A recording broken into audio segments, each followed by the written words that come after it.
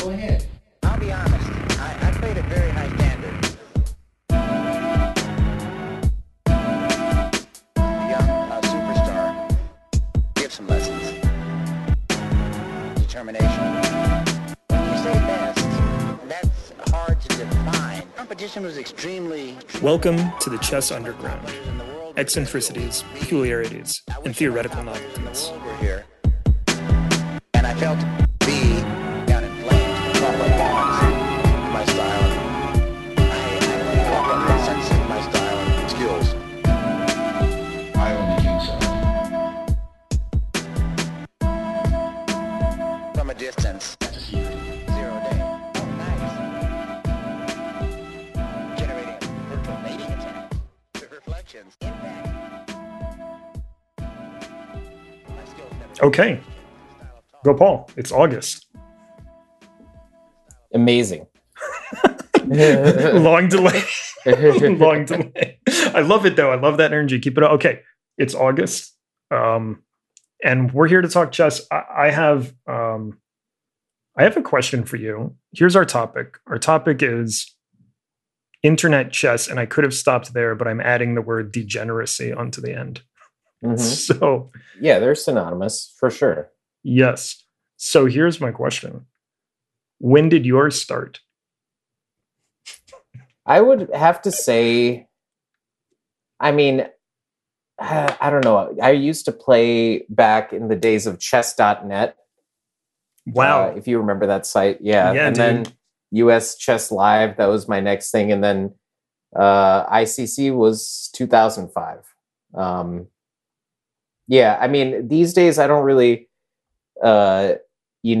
degen out as much as I used to. We'll get into that, of course, what exactly that entails. I can't But wait. yeah, like ever since 2005, we've been. Yeah. What about you? Dude, I love that you dropped a uschess.live reference because that's like where mine began.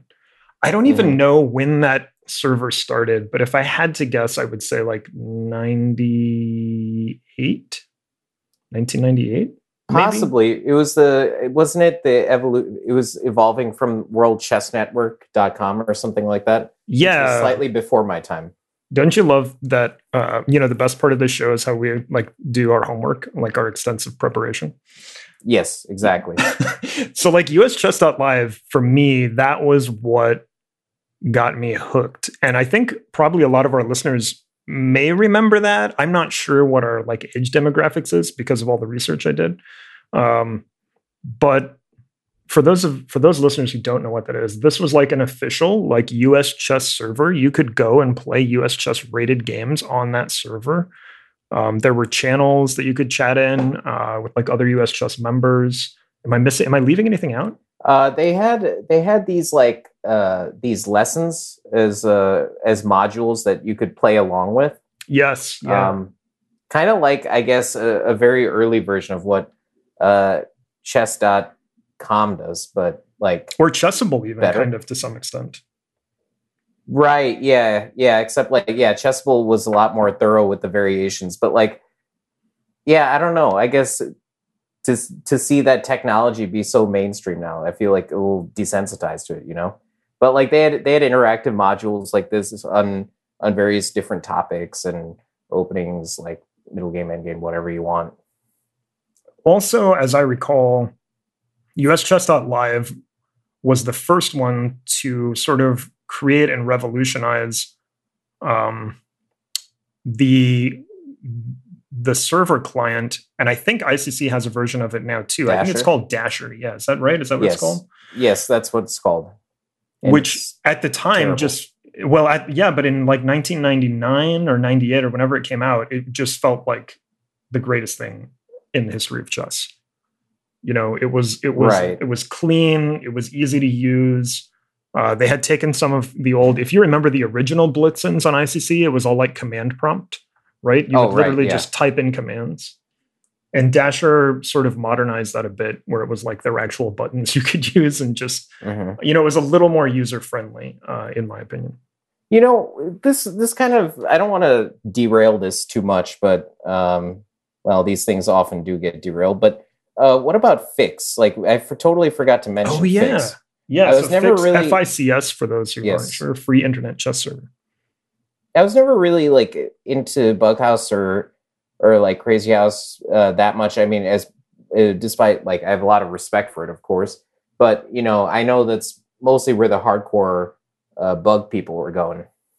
Yeah, actually that's true, and that's what drew me to Fix was the Bughouse scene, which was at the time unparalleled. Like there was nowhere else to play online Bughouse, and it was actually, for what it was, at that time, it was remarkably like functional.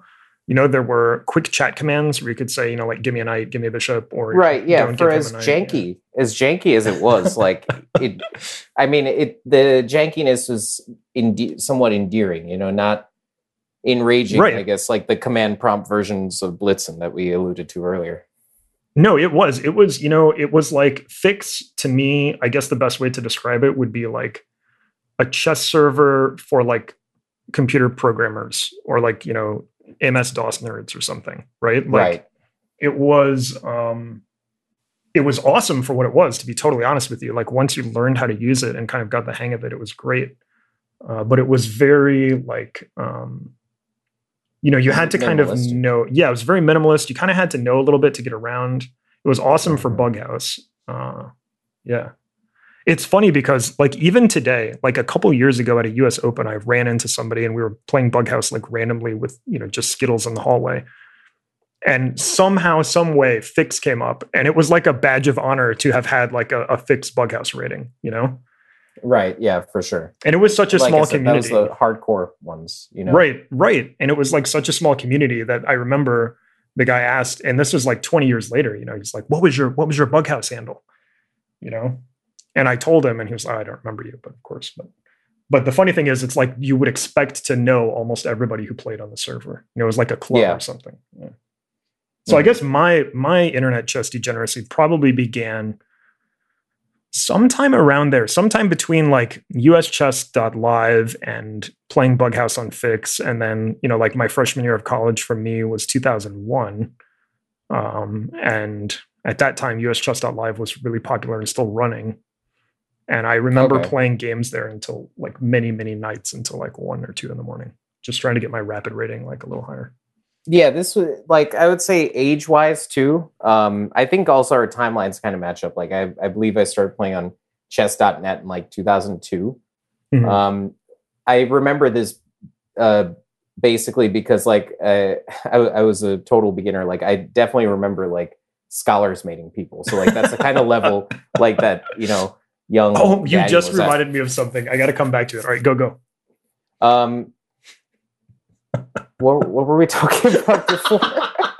So as soon as you said scholars mate, age-wise. Yes. Age-wise, right. Got it. Sorry. So like, yeah, college to, later, by the time I got into college, was ICC. And yeah, it like I would skip class if I was in a good blitz match, yeah, I would stay up like all night, like sometimes 6 a.m. Like I just look out my window and it's just like all crusty eyed and it's light out. So yeah, so as soon as you said scholars mate, I had like a searing like photograph like pop into my head. And I'm like way off. My timeline is way off. My internet chess degeneracy began in like 8th grade, I remember, with Henry Getz, who and who was a guest. I think he was a guest on the show. Henry Barney Getz was a former guest on the show. So like not an enemy of the podcast, I guess. No, not at all. Henry's a good boy. Okay, and this. I called him one yesterday too during our lesson. We would play on Yahoo Chess. Okay. Oh, Yahoo yeah, that's Chess right. Yeah, I've done in that. like 1994 and like 1995. And back then, first of all, it was ridiculous. Like I want to say it took them like a couple years to like figure out how to properly code like promoting it en passant. But also there weren't even ratings. There were just like colored squares by your name, right? So like yellow was like you're really terrible, and like orange was like you're all right. And like red was like, okay, you're pretty good. And purple was like, okay, you're using Chessmaster 3000 to cheat. Like okay. That was the rating system on Yahoo Chess in like 1995. And we would sit there and play just like game after game after game, trying to get our rating into the purple, and we never could. We were also only like 1,300 at the time. You know? Yeah, 100%. I think in elementary school it started with like Yahoo Kids and then like Yahoo Chess, and then also Instant Chess. Like before I really branched out to chess.net and began my degeneracy in earnest. But yeah, like I just went to instantchess.com. Did you ever do that one? I'm not familiar with that one. No. Yeah, it was interesting, but I tried it just now because we do such extensive preparation before the show, and right. It just redirected me to Hallmark of the show. So, redirected you to where? To Lichess, so I don't get to see the old janky interface. I remember there being videos of like some guy who was terrible and obviously not cheating, and he was like, "This is for all of you who say I'm cheating," and then just like you give these these terribly cheesy cliche lines like, I'm gonna push that pass pawn like a pregnant woman or something like I don't know. No. Just it's a little cringe. Very much a rube, we could say this guy is. But yeah, interesting times. Okay, so here's a question, and this is sort of like the OG measure of your chess degeneracy. Mm-hmm. Two-parter. One, did you know how to adjust your Blitzen client appropriately to minimize the min move time? And of course. Two, what did you set your min move time to? It was the lowest possible setting. There had to be no animation, and there as any proud degenerate would, we played around with those settings, but right. And three, could you give detailed directions on how to do it still to this day?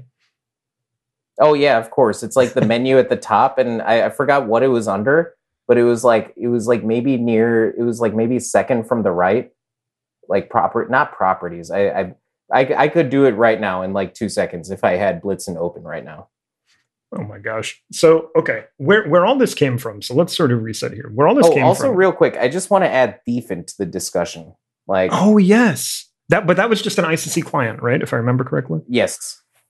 Did you? Which one did you advocate for? I mean, obviously not Dasher. Was it Blitzen or Thief? Which did you play? Only Blitzen. I never tried Thief because I've always had like some sort of paranoia of like me being canceled for cheating and stuff like that. Because like I believe Thief. I remember reading it in like an Attack with Larry C column on the once available like JeremySilman.com website where he talked about like Thief allowing you to like drain seconds from your opponent's clock or something like that. I think that was the point. Like that's where it comes from. I believe the name. Oh wow! I wonder if like all of the top end like Internet Chess Club bullet players would use that client expressly for that purpose. I don't know. That's just Republican Party level conjecture. So I'm conspiracy theorying here. Right? Yeah. Don't hit me with the angry DMs on Twitter. So the reason I bring that up is like, what prompted our topic here? What prompted our Internet Chess parentheses degeneracy and parentheses, or maybe no parentheses, topic was there was a recent interview with Hans Niemann at the FTX Crypto Cup.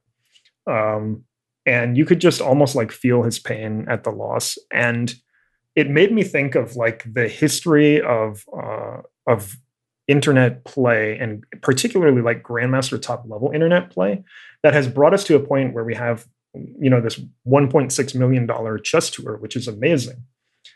But I think back to like, I'm just going to drop a name here, Capilano Bridge, playing on ICC in like the early 2000s.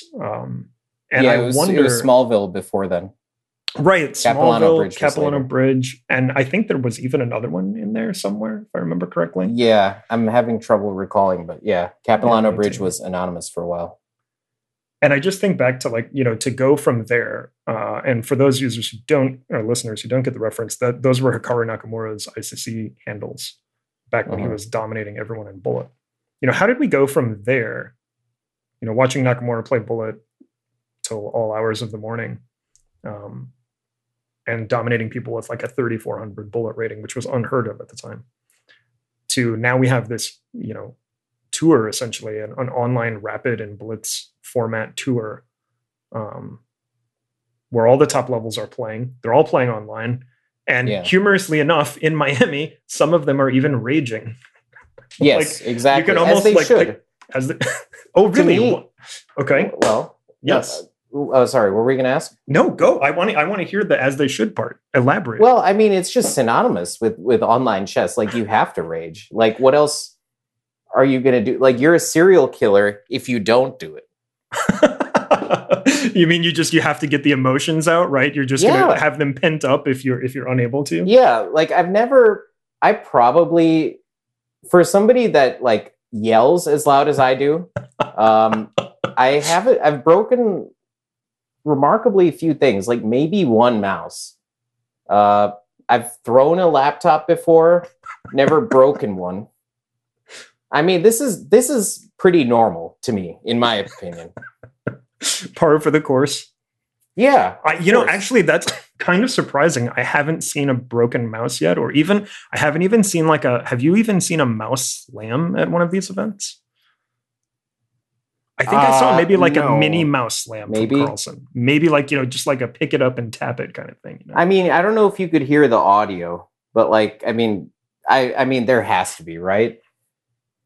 I mean, also too, my other answer to that question would be like, no, because I'm not playing. If I were playing, then there'd definitely be there would be mouse slams left and right. Oh yeah. Also too, to like, how did we, with regards to your question, like how did we get here? I think it would be important to, like, when we mention Nakamura's name, not to forget about some of his predecessors. Like, you probably remember Hawkeye better than I do. Yes, I do remember Hawkeye, although I don't remember who Hawkeye was. I remember the handle. Roland Schmaltz from that's Germany. Right. He wrote the chess server guide, which I heard, which wasn't as good as I hoped it would be. At least that's what I remember. But that was in the days, like, he was the best with no pre-move. I don't think there are not many people now who remember an era with no pre-move. Right. They wouldn't even consider no pre-move chess bullet chess, right? It's like some kind of heathen endeavor. Yeah, but he was just incredible. I mean, really, there's no way else to describe it. Like, this guy was, I guess, a Nakamura before Nakamura with no pre-move. Like really an OG for like organically developing mouse speed, that now we have all these like training things for. So yeah, actually, that's a question I was going to ask you. You have some street cred. So you have some street cred in the internet bullet scene, and the internet blitz scene, and the internet late night degen scene. Yes. Internet and real life late night degen scene. How? I guess, can you shed some insight as to how you became, what was your peak bullet? First of all, let's start there on ICC.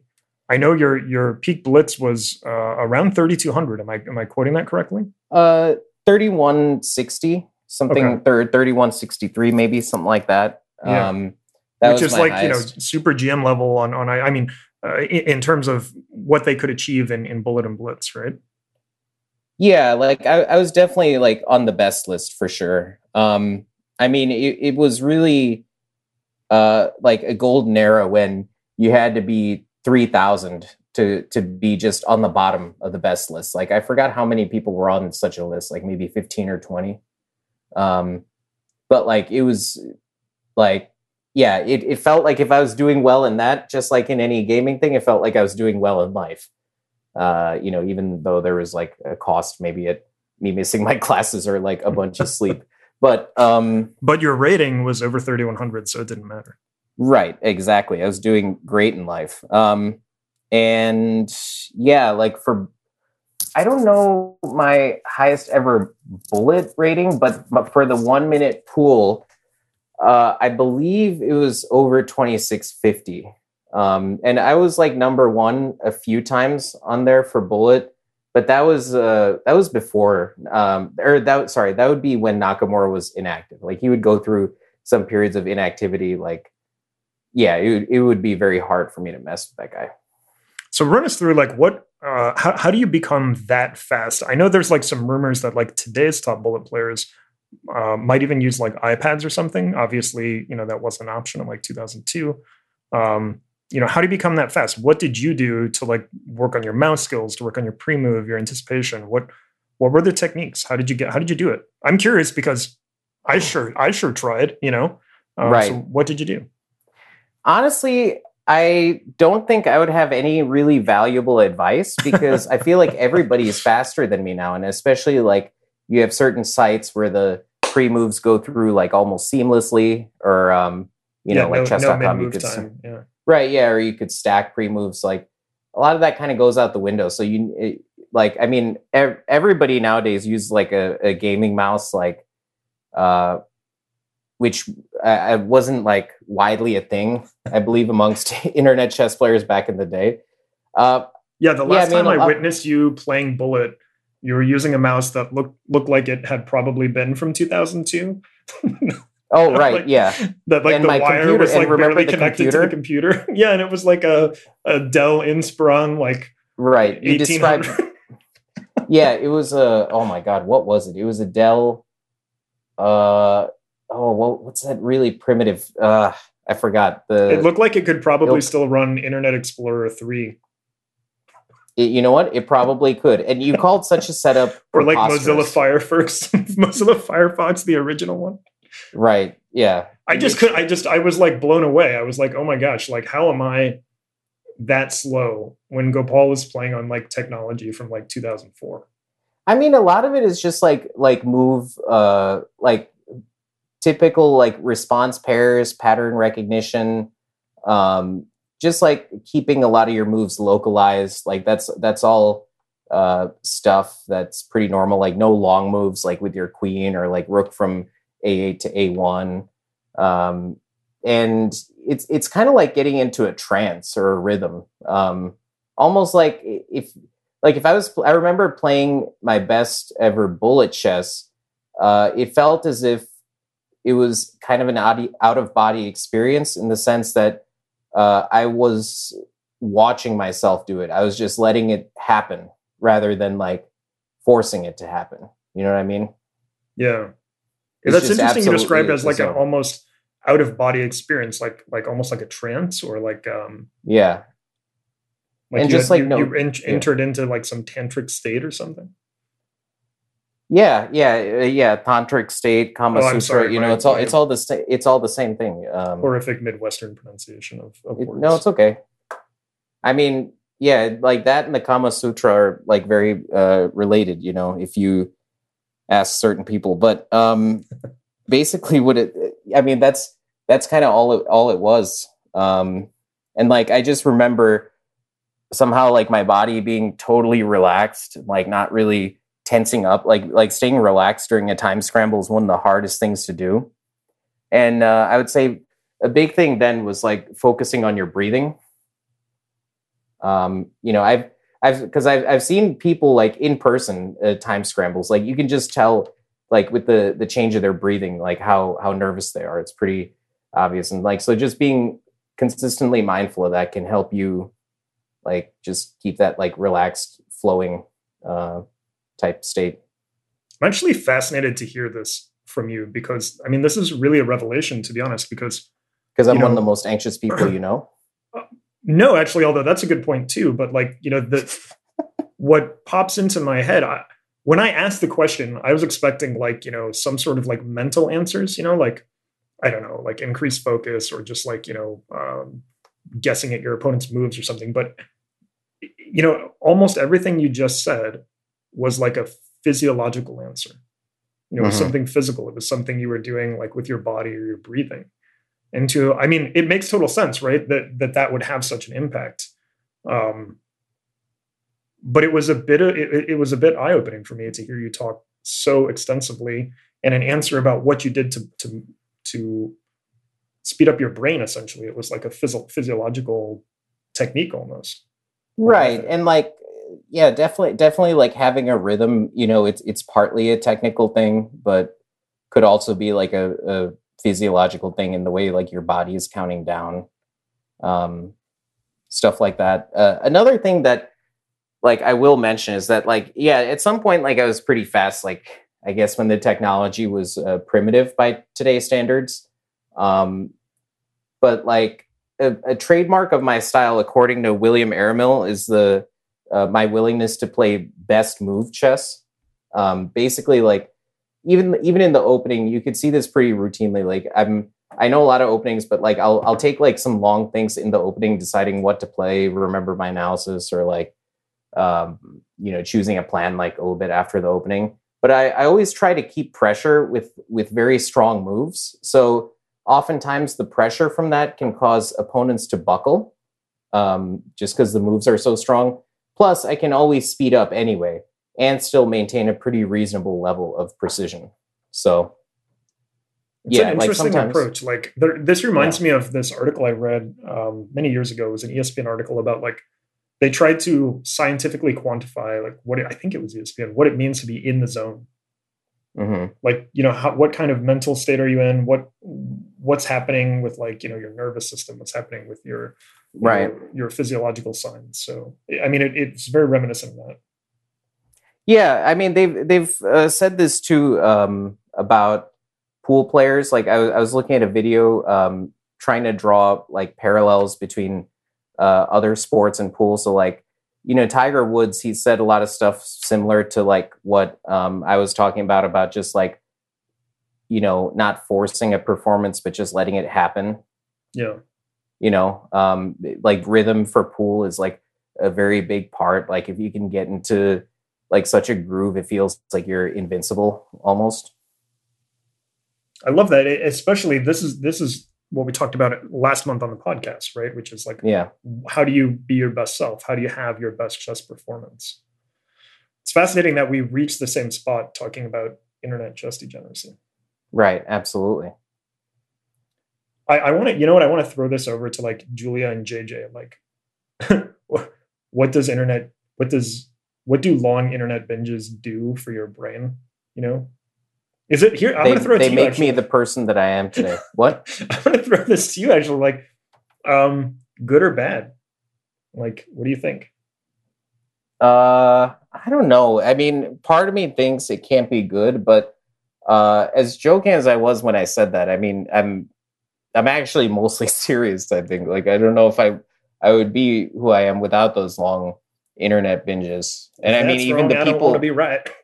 Right. Exactly, Cletus. I mean, my friends. Yeah. No, I was just going to say, like, there's something like really enjoyable about it, right? Oh, just absolutely. Like playing as long as you want, as many games you want, as many times you want, like even with a rating number in mind. There's something extremely satisfying. What is it, do you think, that's so satisfying about like reaching that goal, that like really truly arbitrary goal that you set for yourself of like a rating goal, like a bullet rating goal? I'm going to play, even if it takes me till 3 a.m., I'm going to hit this rating goal tonight. Why is that so satisfying? I mean, it's just the, and then I'm going to go post on Twitter about it. It's just the determination, it's just like reaching any other milestone. I mean, later I became kind of cynical with those, just because like I've done a decent amount of that in my life. And I think just later on, I realized like I could spend more time like studying chess or these days, like writing about it. So it's like, I'll have those binges every now and then, and I'll flash back to that. But I also remember how much time that was taken away from those. But it's just like anything else though, like anything else you work hard towards in your life. Like you remember all the moments where you're so close, all the shit that you ate on the way there, and then just finally getting over that hump. Like it feels good, it's a lot of quick serotonin. It does. It is almost like that, right? There's almost like this release when you get there. Sort of like if you get to the end of a tournament, right? Like an actual over the board tournament, and you play your last round, and maybe you win, and you achieve your goal. You feel that same rush. Is that what's so addictive about chess? Is that what we're seeking really? Is just like a quick fix, a quick like body drug fix? Yeah, I mean, I think like because you feel some sort of satisfaction with like a beautiful win, or just like not just any win, but like a crushing win. We feel, our heart flutters a bit, right, when we dirty flag our opponent, right, or we bishop h6 them or whatever. But we also feel like screaming sometimes, as I do all the time. These those are just moments like of real like, emotions are those because we're moments invested, and it's part of the obsession. What are those moments of pure joy and like ecstasy? Are they worth all of the screaming, mouse slamming, do you think? Oh yeah, absolutely. I mean, I would say even the screaming is nice in its own way, just because like well, you need it. Like you need some sort of release. It's almost like it's almost like a less healthy version of crying. Interesting. I mean, interesting that you conflate it with that, and even more interesting that you say less healthy. But I see your point. I mean, yeah, I see where you're going. I mean, unless like you're crying to manipulate someone, well, that's not healthy. But yeah, Have you ever cried after a bullet loss? No, never. How about a tournament loss? Probably, yeah. As an adult, yeah, almost certainly. I mean, it's very, very, very few. Very, very few. But it's just like, usually where it would happen it would probably be like a last round situation, like you're right there. And then you're already so like emotionally exhausted. Mm-hmm. And then like, let's say you suffer some sort of setback, whatever it might be. And then you just have like nothing left. You just feel like a husk of a person. That's probably a situation in which I'm having trouble like recalling certain instances because like the healthy, well-adjusted adult that I am, I've shoved that in a part of my brain. Well, yeah, of course. Yeah. What am I going to do with that information? Exactly. So just put it in a part of my brain where I'm not going to see it. So I like it. I want some more of it. What song is that? I don't know. That sounds like. Let me think. I tried so hard. I can't get enough. What's the next line? Help me out. We did some. This is our knowledge of country music is really pathetic. Let's be honest. Oh, it is a country song. Yeah, oh I like it. I love it. I want some more of it. Sarah would know. Dr. Falcon would know. Yeah, probably. She knows music. Anyway. You guys do just one more like quick thing. You guys do a great duet. I forgot what that song was. I think it was like I hate that song, but I only like it. It'll be Baby Just Let It Be. It's Baby Rija and like Florida Georgia line or something. Mm-hmm. We did a karaoke version of that. I cannot sing at all, for the record. But we did a karaoke. Well, yeah, I mean, but you just well, yeah, I don't think you need to be able to do that accent, which you did pretty well. So like as long as you go for like are pretty forward with that. I went full country. Exactly. No messing around, Well, somebody told me a long time ago, which I think is like 100% true. Like in karaoke, you can be one of two things and you'll do fine. You can either be a great singer or you can be a great performer. Mm-hmm. I am not a great singer. So I have to go full on like version 2. I have to be a great performer. I know, man. When I heard you do that like country voice and that like awesome performance, I was like, man, I wish he was my cousin. You know what I mean? Oh no. So, where all this came from, one of the things that I say to students, pulling this back out of who knows where, what you were discussing reminded me of something, which is like, how critical is it to be able to recover from a loss in chess? I actually think that that's like maybe the most important thing. Yeah, absolutely. Like to be able to mentally recover from a loss, especially like, if you're playing in like a tournament in Europe where it's like one game a day, it's a little easier. You have more time to process it. You have some time to rest and relax and clear your head. Right. But if you're playing in the US, if you're playing in like a Swiss tournament over the weekend, you might have 7 rounds in like 3 days. You have to be able to recover from a loss or even a bad draw like that you shouldn't have given up. You have to be able to do it. And you have to be able to do it quickly. I think that's I told a story on the podcast about like finally beating like my difficult opponent.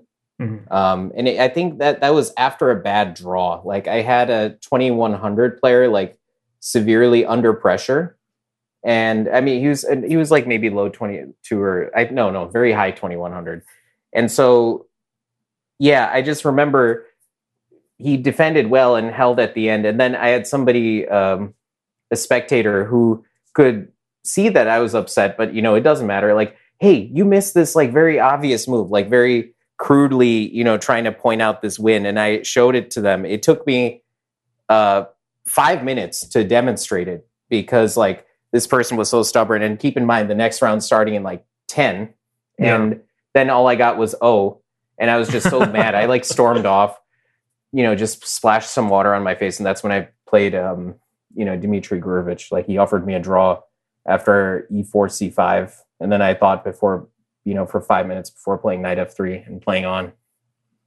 But it's like there's no time to even go back to your room at the PP hotel and, try to eat a sandwich or something like that. It's there's no time. Schedule. I mean, some of those events, your game might finish and like the next round is already behind schedule, because you've played over into the increment or something. It's really tough, and recovering from a loss is just it's crucial, honestly, if you can do it. Like a really good example of the importance, I think, of recovering from a loss was really the impetus or the inspiration for this episode, which was Niemann's meltdown after Grandmaster Hans Niemann's meltdown after the first round in the Crypto Cup, which I'll briefly lay the table on, and then I'm really curious to hear your thoughts about. Niemann was playing Polish Grandmaster Jan Krzysztof Duda, and he had Duda under some pressure. It was a very tense position, very tenuous. Niemann was a little worse, but Duda was extremely low on the clock. And in that very tense, difficult situation, the laptop that the organizers, I believe it was the organizers, had provided the laptop, was not plugged in and actually died. So all of a sudden, Duda's laptop goes out and he gets all this extra time to like consider and think about the position where Niemann is, basically he's worse, but, it was very difficult. It was very tricky and that kind of time pressure. And he sort of just gets this moment to think about it. And I think, that sort of very unfair situation really just got into Hans' head. I don't think he ever recovered from that loss for the rest of the event. It's hard to do, and it's so critical. And I think he had some very nice games after that, but I don't think he was ever able to fully recover. Yeah, absolutely. I mean, yeah, as far as like with that scenario, that's just such a freak occurrence. Right. I mean, yeah, like almost how can you recover from that, right? Like it's so random. Yeah, I mean, but like you can recover by understanding just how freak of an occurrence that is. Like, there's all this like narrative about a new bad boy in chess, expletive filled rant, this or that. Like, I mean, I don't know. I kind of feel for all that. Like, that's what I'm doing in my head. I just don't like say it out loud because it's not socially acceptable, but I mean, I feel for that in a sense, but I mean, you have to, because it's just like sort of a freak of nature. I mean, it really is just such a freak occurrence, I actually think in competitive chess that is the single most frustrating thing, is when something beyond your control, just almost like a random act of God, somehow impacts the result of your game. It just feels like, you've put all this effort in, you've put all this mental energy in, it's draining, it's like a fight, it's a battle. And then just like out of nowhere, and I've had this happen too, a few times, just some random thing will impact your game. And it just feels like that more than anything. Like I'd rather like hang a queen on the move than have something like that happen. Oh yeah. It's the most enraging thing. I mean, partly because like, as chess players, we have such control over our own like tiny little universe. So that is such a great way of describing playing chess. I love it. Yeah, I mean, this was I believe talked about by what's his name? He wrote the column, The Dutchman, Hans Ree, Okay. in the awesome but unfortunately titled Dutch documentary, A Love for Wood, which is on YouTube. Oh no. Yes, exactly. But hey, like if that documentary is, if the title is appropriate, then hey, I guess I'm a wood lover myself. But basically, he talks about how chess players search for some sort of omnipotence to control, to have like just absolute power over everything, on that board. And yeah, when just such a random thing upsets that out of your control, it's the one thing that wasn't supposed to happen. It was the one thing not in the contract, or the one thing you didn't sign up for. Right, exactly. I've had everything from like weather, impact a game. The most infuriating of all time. I was playing this very long and like, wow. Now that I even mention it, there were two things that happened in the same game. I was playing this really long and very tense, and actually I played extremely well. Game against a grandmaster in Chicago. And we were playing right next to some version of Comic-Con. I think it might have been Anime Con, or so, one of those cons with like a lot of rowdy attendees. Yes. And going on, so the chess room was being held in this large ballroom. Right next to the ballroom, like literally right on the other side of the wall. I was maybe 6 feet from the wall. There was a thin wall, and right on the other side, AnimeCon was happening.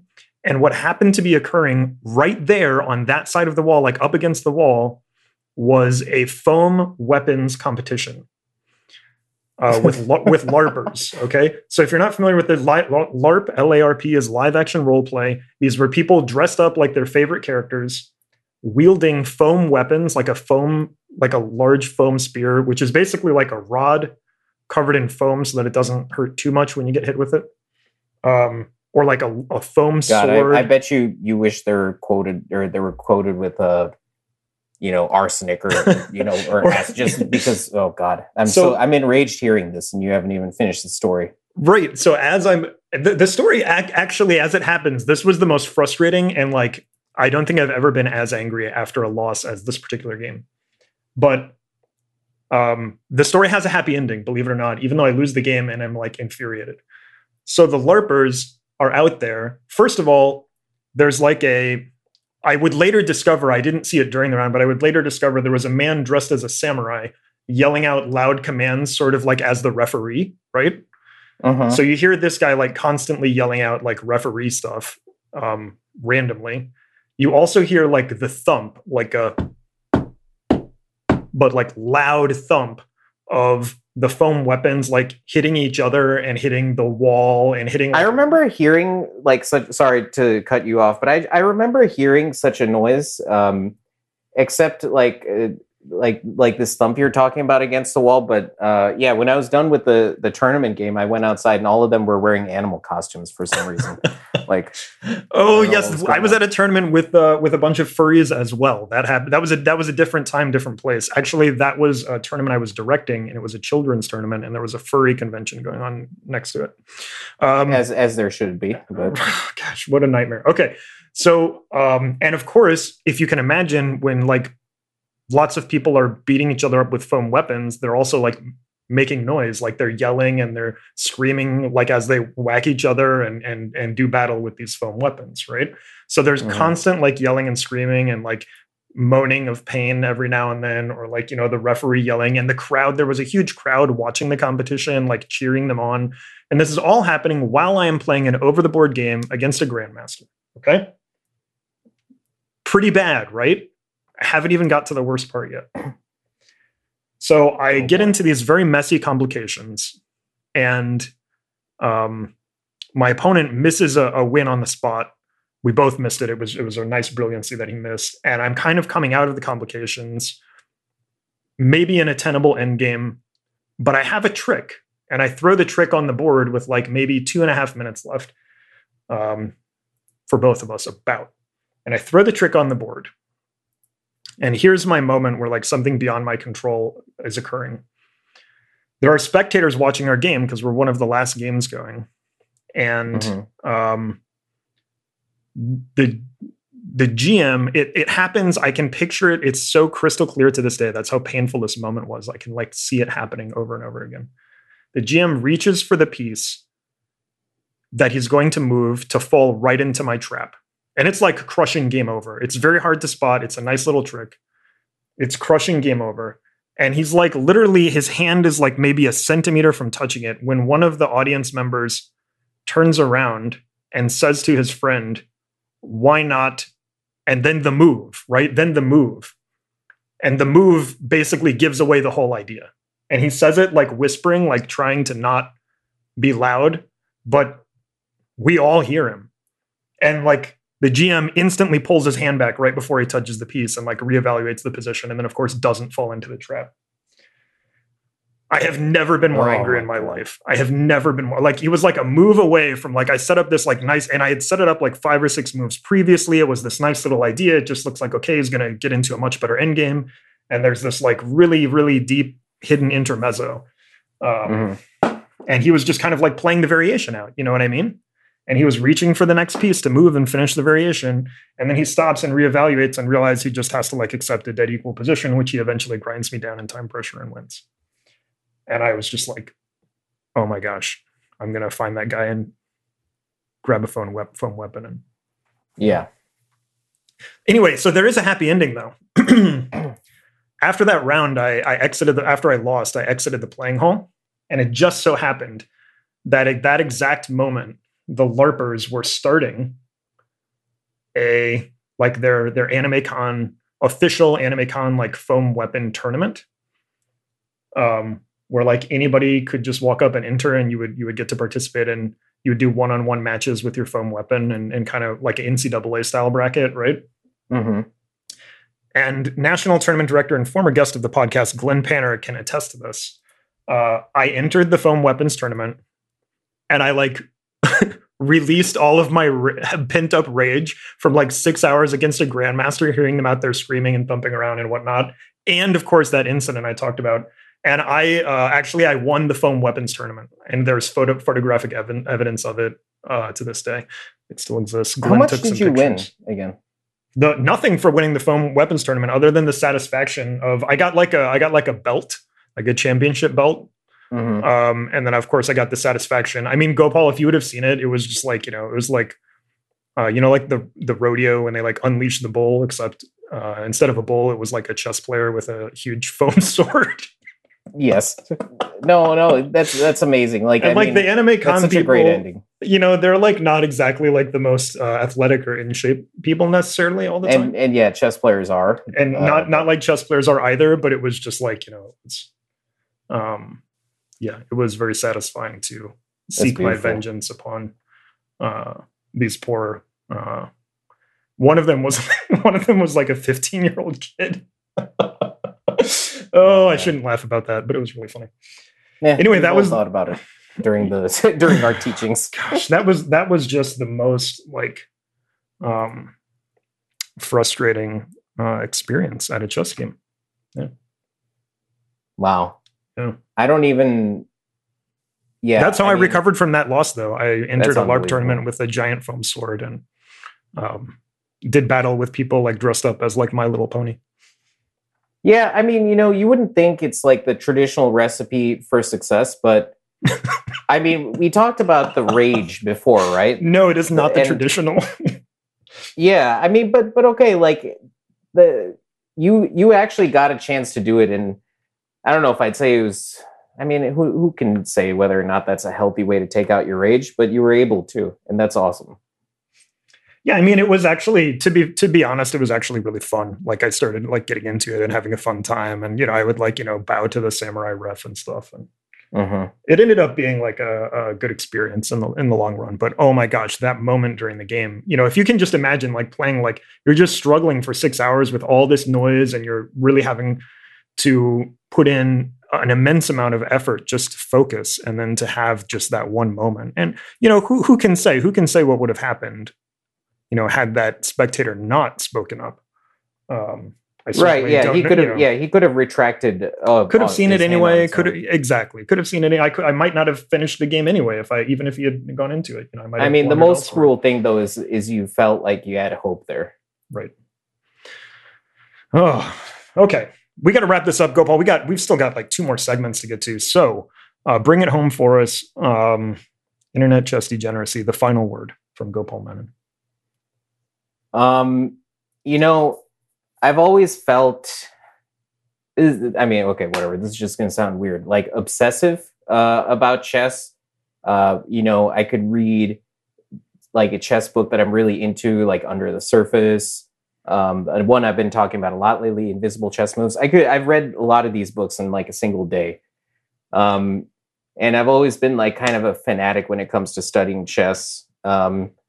Like if I find a new opening idea, I just want to get to the bottom of it. And like, I can't leave my house unless I do, because I feel like somebody random on the street will question me about it, So I don't know if that's normal or not, or mentally healthy, but I feel like all the same things apply for internet chess degeneracy. I think for any sort of modern player, it's a very common and understandable thing with various highs and lows. Some of the logic, like, if you're doing well online, you're doing well in life or in like actual chess. Some of that logic doesn't really hold water, but, we feel something. Yeah. And that's what we need as human beings. I've been told is to feel stuff. So you've been told, maybe. Yeah, maybe. Okay, we got to move on. Thank you for wrapping that up so eloquently. Very nice. Are you working on like poetry? No. Okay. But well, I don't know. Poetry on the board. The chess speaks for itself. The chess does speak for itself. Speaking of which, we have a user-submitted matchup. So for our listeners who may be new and haven't heard the past few episodes, each month we have a hypothetical 24-game chess match between 2 maybe fictional characters, maybe real people, maybe some combination of the 2. Our previous month we did Andre the Giant versus, help me out here, who did he match up against? Michael Scott. Right, Michael Scott from The Office. Crushing victory for Andre the Giant. Right, it wasn't too close. Yeah. So this week we have another user-submitted one. These are 2 characters, which I think this is going to be an interesting one. We have our first computer. So, right, the man versus machine, right? Kasparov versus Deep Blue. What was it? Kramnik versus Deep Fritz, right? Something like that. Yeah, Deep Fritz, Deep Junior. Kasparov played Deep Junior too. Kasparov versus Deep Junior. So we have a man versus machine. We have a human versus computer matchup. Adams versus Hydra. Adams versus Hydra. Yeah, that was a great one. I really enjoyed that one. In the chess world, human versus computer at the moment, I mean, computer. There's no contest, right? Computers are killing or crushing. Right, unless it's like correspondence. But yeah, sure. Real-time game, then no chance. So this should be very interesting because maybe the human has a chance here. The matchup: John Wick, fictional action hero played by Keanu Reeves. John Wick from the John Wick trilogy versus the Terminator, played by Arnold Schwarzenegger. And of course, the Terminator, I don't even know how many Terminator movies there are now. There's more than 3. I think the original, there were 3. I think they made some Yeah, maybe some straight to VHS releases. To VHS, yeah. I like how we still say VHS.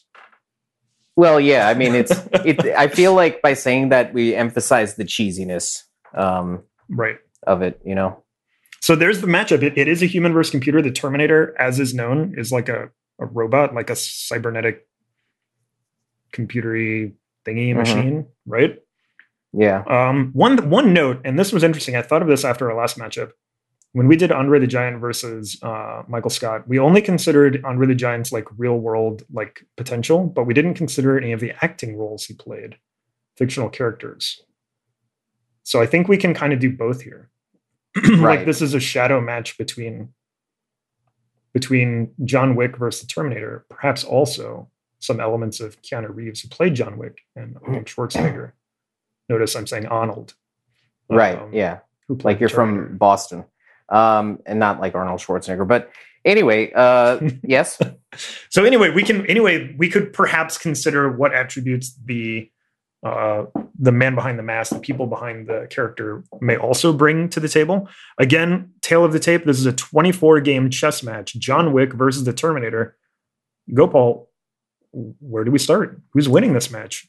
I mean, this is perhaps the most difficult call I've had to make so far. And thank you to whomever suggested this. This is an excellent thing. Okay, so now that I've bought my time... In my excellent preparation, I forgot to write down the username of the person who suggested it. Yes, of course. But yeah, now that I've bought some time, honestly, I don't know. I was gonna say John Wick because he's a real person. So your gut instinct, the Terminator isn't. Yeah. But and then I realized the flaw in my logic was, wait, they're not real people at all. Neither of them. Also computers aren't real people, right? But computers can play pretty well. Yeah, of course. Right, exactly. So yeah, when you really put it under the microscope, it kind of falls apart. So here's what I suggest. Let's do what we did last time. Let's start by going through like each of their strengths and weaknesses. Maybe consider their team of seconds. Yeah. So who do you want to begin with, Wick or the Terminator? I mean, I'll start with Wick. Like, we know he can speak Russian, so this is kind of reminiscent of Fisher, like when he learned Russian to be able to, peruse Russian books and periodicals and stuff. One of his favorites that was many years later translated into English was Questions of Modern Chess Theory by Isaac Lipnitsky. And he always referred to Lipnitsky in his writings. And anyway, so there's that aspect of it. So you'd have to imagine during his time with the Russian mob that he had some sort of exposure to chess, or at least looks fondly upon it, you know? Right. Would not surprise me if he was like a secret, very strong player. And we've seen him, exactly. And like we've seen the level of just raw determination and grittiness, and also perhaps the most important thing, kind of like a Kamsky in a way, you know, being able to come out of a multiple year hibernation and just, you know, sure, yeah, they're going to be there's a little rough patch here and there, but before you know it, it's just like he never left. Right, that's a good point. I mean, he gives up his life of high crime and villainy to, settle down, and then of course returns seemingly not to have lost any step whatsoever. Right. Okay, interesting. Absolutely. I think perhaps the strongest attribute that you listed is like, the grittiness, the determination. Obviously, in a very long match, that's going to come in really, really important. And just the lack of fear, you know, you never really see that in his eyes, I think, in any of the movies, if I'm not mistaken. Ooh, good point.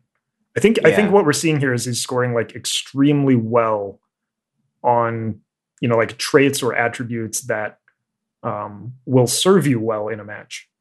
Yeah, just the downside is if you're playing a computer, that could be difficult. So let's switch over to the Terminator. What about his strengths and weaknesses? What are we thinking here? Does Wick have any weaknesses? We didn't even get to that. Does he have any? I mean, maybe the fact that he's a human being. And interesting. He's physically. I mean, being human. Because I was going to say, if the Terminator being a human, his strength, like one of the biggest strengths, probably has to be the stamina. You know, a computer is not going to get tired, right? Unless you're Jan Krzysztof Duda's laptop. But oh my god, that was great. Okay, right. It's almost like we wrote the joke beforehand. Yeah. I hope they don't think I did. That was. I'm going to take the. That was way too well. As is known, we didn't. We do a lot of preparation, but anyway, yes, correct. Yeah, I mean, I'm also wondering because these computers are totally malleable, so the preparation could look like anything. I'm wondering if the Terminator would probably use some meta game tactics, if it would be the first computer to do so, kind of like a more extreme version of what was going on in Karpov-Korchnoi in 1978, where the Terminator does something or says something to trigger John Wick's PTSD. Oh no! Yes, kind of like the illusion defense, right? Like in their quote unquote world championship, like he gets triggered and like, you know, then it's all downhill from there. So like, let me ask a question: does Wick like wear some kind of earbuds or sunglasses a la Korchnoi to like deflect this potential like psychological warfare? Yeah, I mean, if it's allowed, I think he should. I mean, why not? I don't think that it could. I don't think it would hurt. Also, here's a question: like Wick's recklessness, advantage or disadvantage, strength or weakness? I mean, whatever he does, I'll say this: like he does it with a very full level of commitment. I mean, I'm sure he knows his limitations, but he also knows that he can't approach anything with any sort of fear or trepidation, you know? So long run, I think it's good. Against a computer, I'm not sure. But again, like Wick obviously like has extensive training in martial arts. And so you think he would adapt his training to do whatever he needs to in order to get the job done in a 24-game match. You would think so. I agree. So, okay, here's something we considered for our last matchup as well. And I think this is where it's really going to get interesting. One thing we always think about or look at when considering a match is the teams behind both players, right? Who are their seconds? Who's their team? A good team can really change the outcome of the match. So here's my first question. Does John Wick even have a team? Does he have any seconds? He's lone wolf. You'll see. Yeah, but you'll see he has people like the guy from the auto shop. You know, the dude at the front desk of the Continental. Even though whatever, you can't be like favoring anybody. I think he has people that like have popped in and out of his life and vice versa. They may leave a secret note under his hotel door with like a critical variation in the Rogozin. Right. Yeah, exactly. Or, maybe even from whom he had learned his skills from. Maybe somehow there's some sort of reconnection, unless it was a Russian mob person, then probably not. But yeah, very easy to see him being a sort of a lone wolf, almost like, again, kind of like another parallel to Fischer. Right. Okay. So maybe like some kind of background here and there assistance, but in large part, maybe like no dedicated team, no dedicated second. Right. Like maybe kind of like I don't know about as much as I've studied Fischer, like as far as the technical help is concerned, one kind of gets the impression of second, like Lombardi is mostly right. There Lombardi for like was emotional the name that came support. to mind. Yeah. Right, like emotional support, or like, because Fischer was very secretive. This is saying nothing about Lombardi, but like, Fischer is very secretive about his prep, and like, yeah, I'm sure he showed some things, but hard to see that team was coming up with like such amazing bombshells. I mean, and it would be hard to against the whole Soviet system. So is that Wick, right? He comes up with his own bombshells and holds on to them. Yeah, I don't know. I just feel like I'm seeing a lot of parallels between Wick and Fischer. Like Fischer also too, you remember he didn't, there were certain years or periods where he would just hibernate, usually for different reasons, but I'm seeing a lot of parallels between them. So I'm going to go with that. So the Terminator has Skynet, which is like a gigantic, company with extremely advanced technology. They have a bunch of machines that like made more machines themselves and created like next generation cyborgs. I don't know. That seems like a pretty powerful team of seconds there for a 24-game chess match.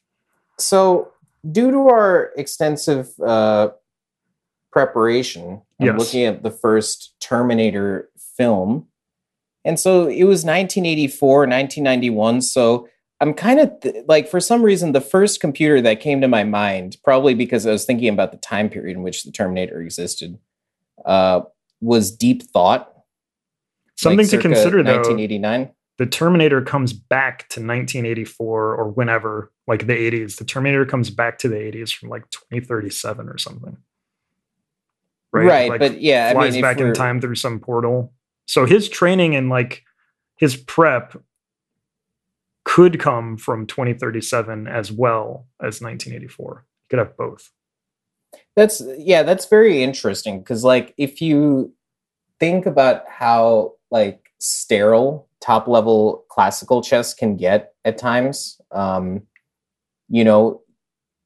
on what type playing of like super draws variations from 2037. Yeah, I mean he might never. They might have solved chess by the time that he comes back. Right, exactly. Unlikely, but I mean not without. I mean, impossible. I don't know if I really want to root for somebody, but I just like, it's a computer versus a human. You want to think the human has a chance. So like, I kind of want to make a compromise, like deep thought, like 89, 91 maybe is the Terminator's level, but in which case Wick has a very fighting chance. Oh yeah, for sure. But if he's got like, AlphaGo 9 from 2037. Right. And he's just not going to lose, that's tough action for anybody. Even Alpha Zero, like now, probably. Right. Another element to consider is, I believe, like the Terminator is kind of like one of those AI things, right? Where like they learn on the go as well. So right. On one side of the coin, that improves their chances, but on the other side of the coin, maybe like Skynet in the future doesn't have the foresight to like prep him before sending him back, and they're just like, he's AI, we'll send him back, he can learn on the go and how to play chess. Right, but he's just trapped against John Wick though. Right. In which case, early on in the match, before like the AI learning can kick in, Wick is a huge favorite. I mean, so there are way too many 24 games, permutations. Not enough sample size, right, for AI to really learn. Oh yeah, that's true, especially if it's like totally organic. But right. 2037 technology could extrapolate quite a bit from maybe 5 games, when instead of like 100, And that's not to count how many games it could play against itself in between matches. Right. Games. And then with the speed that you would think somebody would have at 2037 to do that, then you would think it would be just as good, if not better, than in like any neural net today. It would probably be the best thing you'd ever see. So, I mean, look, there's so many permutations to this. I honestly don't know. If I think about the version, I mean, for me, probably the most interesting version would be like I said, the early forms of the chess computers, kind of like in the late 80s, early 90s. And Wick would have a fighting chance. I really wish I thought about that because then I could have looked at I love watching those like infographics of the highest rated like engines or like Go players or even chess players like of all time. Yeah. I love off the top of my head, and this could be just completely inaccurate, but I want to say in the 80s computers were maybe like a 2400 level. Right. I have no idea. That's just a random number I'm pulling out of thin air, but that sounds kind of right. I mean, and I would assume that we think that like our contestants are at least like 2400 level. The manner in which we've spoke about. I mean, even if they're not, they could get there with like proper training and the preparation of their seconds, right? Right, yeah, except for maybe Michael Scott. I think he was probably the most hopeless out of all of them. But I mean, like, fair. Shrek could easily be 2500. Right, easily. Beth Harmon probably already was, yeah. Yeah, right. And then who did Beth Harmon? I mean, Andre the Giant, we knew. Who did we put Beth up against? Do you remember? Shrek. Oh, Shrek, versus of course. Beth Harmon. Oh my gosh. Yeah. That was a good match. Shrek all day, baby. I think I took Beth, but I didn't feel great about it. Shrek has like a lot of, like supernatural advantages, That's true. I mean, but we're doing something here where it's literally human against a computer. Like if that ain't right. That's a fair point. Yeah. I mean, that's man like versus machine, the classic matchup, right? Like great suggestion for this matchup. All right. We got to pick a winner. Go, Paul. The sentimental favorite. I think your heart is with Wick. Who are you taking in this one? I have to, but I don't feel great about it. I mean, but I think the Terminator wins, honestly. Like, But it depends. Like I said, I mean, all the variables could be one way or another, but it doesn't look good for Wick as much as it pains me to say that. I have to agree with you. I mean, you really want to feel like his brute force and like sheer will would somehow overcome a match against the Terminator, but I just don't think, especially, there's so many different ways that the Terminator could gain access to like neural net 2037 technology, who knows what. Oh, I'm with you. It hurts. It hurts deep. I'm taking Arnold. I'll be back. That's a terrible Arnold impression. Yeah, it's unfortunate, but in many ways, sad day for humanity. Chess is like that. I mean, we can't play against computers in real-time games anymore. Now, if it were correspondence chess, Wick he might only lose a game. I mean, he might only lose like by 1 or 2 games in the regular format anyway, but like you definitely feel like with the correspondence chess, he's got a fighting chance. So I would agree. All right. Very good. Very good. We've got one last segment. Let's get to it. This is This Month in Chess, where we run down some of the top stories in chess. Gopal, we're going to start with the Olympiad. It was a really interesting Olympiad. The American team, unfortunately, finished just out of the medal, just off the podium in both the men's and women's categories. 5th place on tiebreaks in the open. I shouldn't say men's and women, the open category. And 4th place on tiebreaks in the women's. The winners in the open section, Uzbekistan, surprise winner, maybe not, maybe shouldn't have been a surprise. Uzbekistan comes in atop the leaderboard. Armenia, without Leveronian anymore, of course, is playing under the American flag, finishes 2nd. India 2, 3rd, and India 1, 4th. Of course, the US then 5th on tiebreaks. A lot to react here, Gopal. I'm going to give you one more thing before we move on. This is a big one. We've really only got 2 here in our This Month in Chess. So a couple more things to react to. Gukesh, rising Indian grandmaster, gains 30 rating points. He's actually still on a tear. He's playing in the Turkish league right now. He's now 27-28 in the live ratings, number 21 in the world overall. He's only 16 years old. Abdusatorov, the Uzbeki, board number 1. Uzbeki? Which one? Uzbeki, I believe. Uzbeki? Okay. Anyway, he's now... Uzbeki with the good hair? He's now also over 2,700 in live ratings, 2703, gained 26 rating points at the Olympiad. He's only 17 years old. And then Gabriel Sargisian. The World Rapid Champion as well. World Rapid Champion as well, correct, yeah. And then Gabriel Sargisian, whose games I used to follow with great interest, still do, I should say. Back over 2,700. I believe he's been there before. Gained 13.4 rating points, 27-11. He is 38 years old. React wherever you would like. You can start anywhere. And what do you think? Olympiad. Yeah, I mean, really, what can I say that hasn't been said? I mean, it's just absolutely sensational. I mean, you have to feel so happy for the Uzbeki players. And I think to a certain extent, like, because of how hot some of these players were, it overshadowed a few of the other results I thought were remarkable. So, like, to me, stylistically, I really like the way Sindarov plays. He plays in a very enterprising manner with both colors, especially black. Like, apart from like Alexander Ingic, you don't really see too many people regularly venturing the Benoni these days. Like, usually, to be fair, Sindarov like prefers the closed Benoni or King's Indian, those types.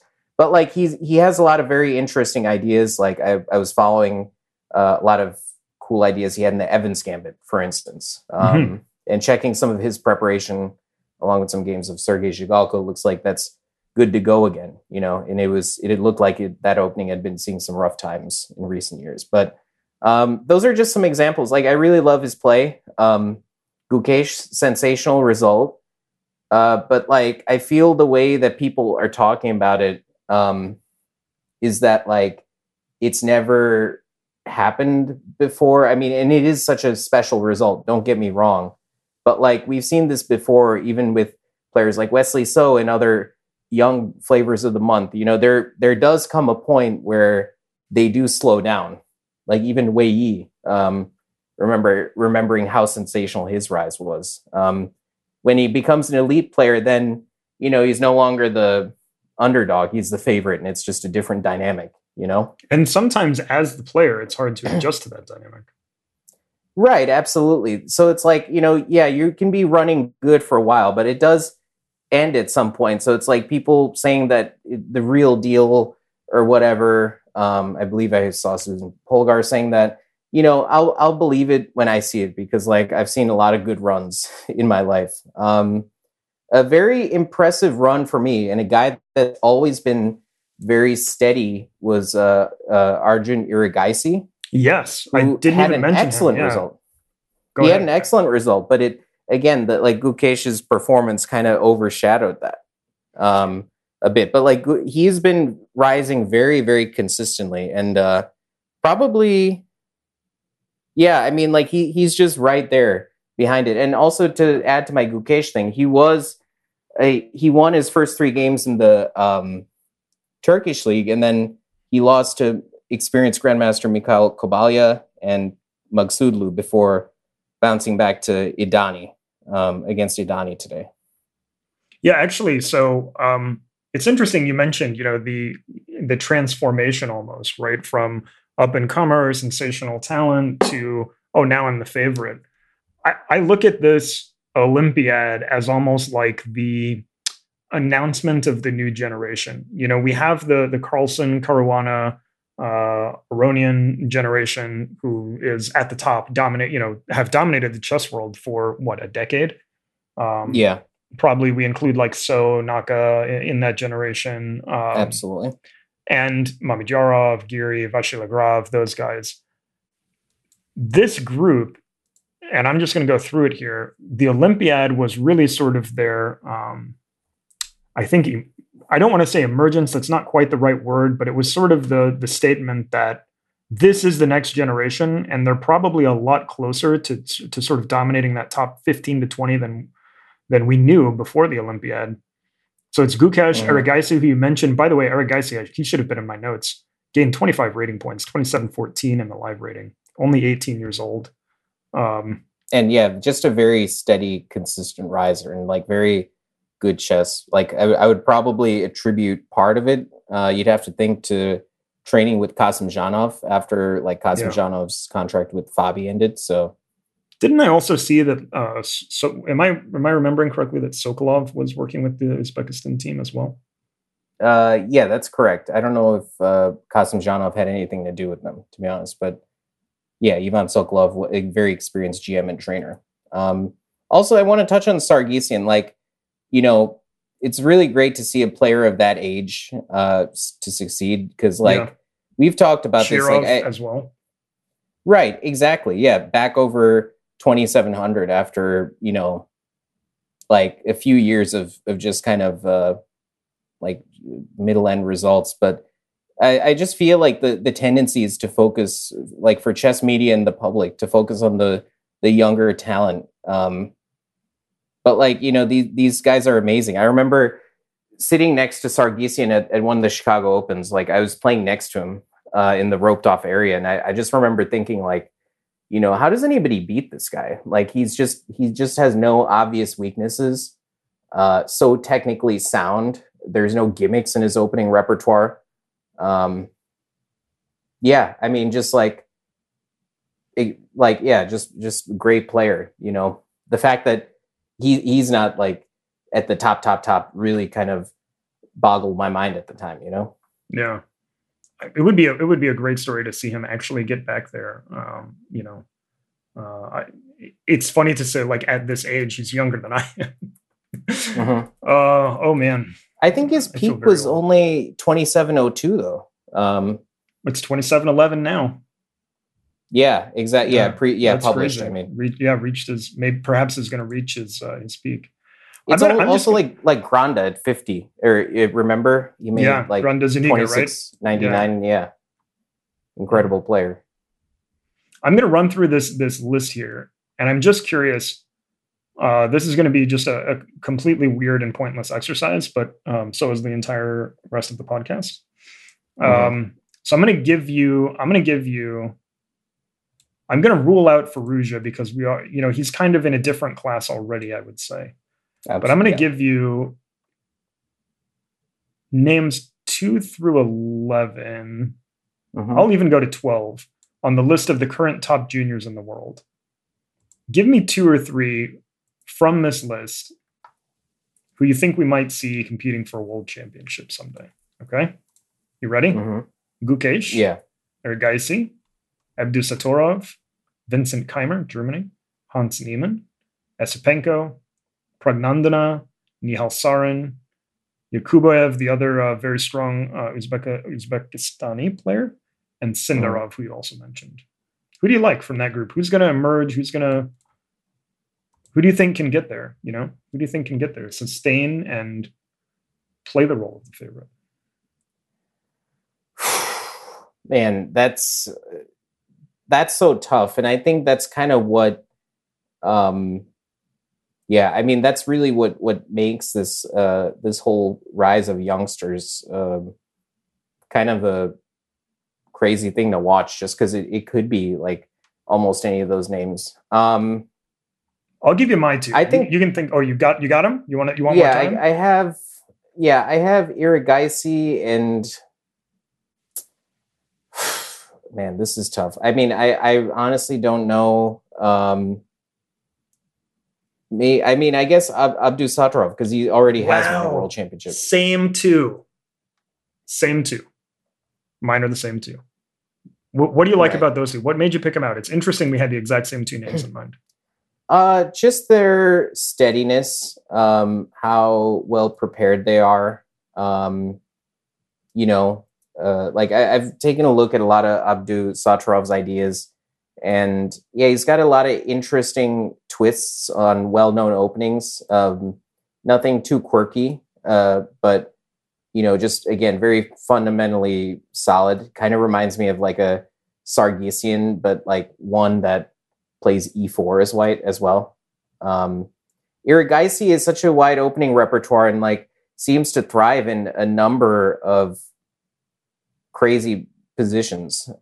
It's really remarkable how wide his opening repertoire is, kind of like Rustam. And yeah, you just think that that's such a big advantage in today's era. He could play, his Berlins and Petrovs as, he could play his sharp Sicilians or, anything else. It's interesting you mentioned steadiness, because I would say the same thing, not just steadiness at the board with the repertoire, with their decisions, but I would say just steadiness of demeanor is what drew me to those 2 names. Yeah, absolutely. They're so cool and calm under pressure. It's almost like they can't be shaken. They're resourceful. And all these things I'm saying right now, by the way, you could say them about any name I just read off. Any name I just read off, you could say that about. But these 2 in particular, they seem to have just even a little extra something in that department where they're just very hard to rattle. Yeah, just continually rising. It's like Gukesh, obviously super strong, right?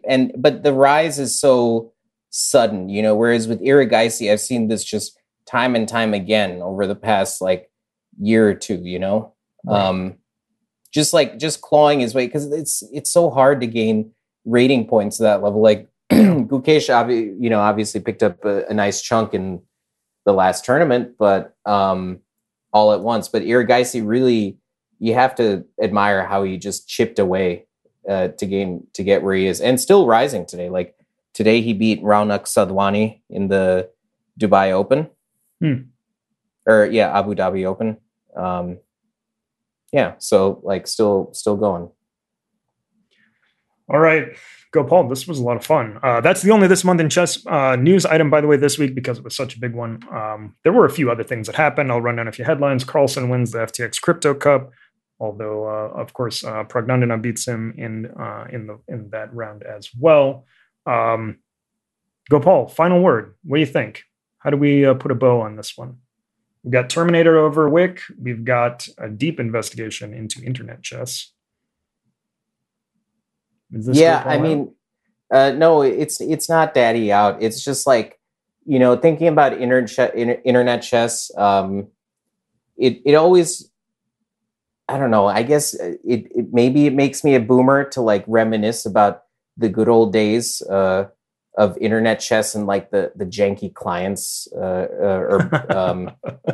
yeah, you're going to feel really let's politely call it old school when you are strapping on a headset and walking to the park in the metaverse to play some 3D chess with like Blitzen. Yeah.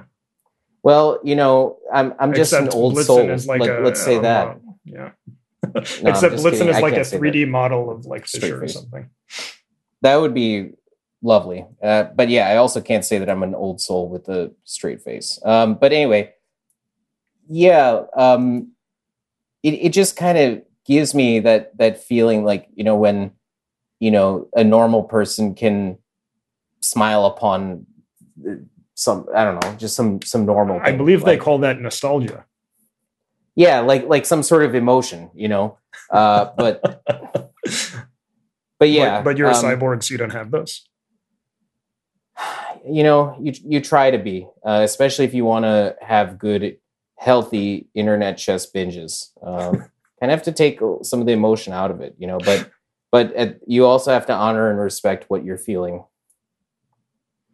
And I think that's probably the biggest takeaway from today somehow. Or you can find a large foam sword and have it out tete-a-tete with some bronies. All right. Exactly. And on that note, this has been the Chess Underground, August 2022. Gopal, thanks for being here. Thanks for having me. We'll catch up with everybody in September. Cool. Love you. Bye. Thank you for listening to the Chess Underground, a U.S. chess podcast. Please check out our entire suite of podcasts, which release every Tuesday, and include Ladies' Night with Jen Shahad, as well as Chess Life cover stories and One Move at a Time with Dan Lucas. U.S. Chess would like to thank Jason Andre at 7 Season Films Photography and Media for our podcast production and editing.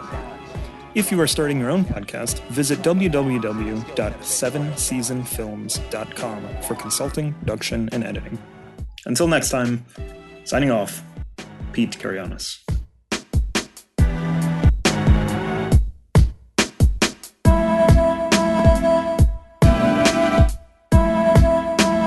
Very, very interesting.